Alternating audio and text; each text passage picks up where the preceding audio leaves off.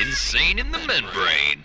It's Mental Health Awareness Week, and on this week's Insane in the Membrane, we've teamed up with the charity Mind to bring you a conversation with star of Top Boy, Marcella, as well as film and theatre, Nicholas Pinnock. It's almost like my work is therapy, because I'm dealing with working out how this character is going to get through these situations, and I'm discovering things about myself at the same time.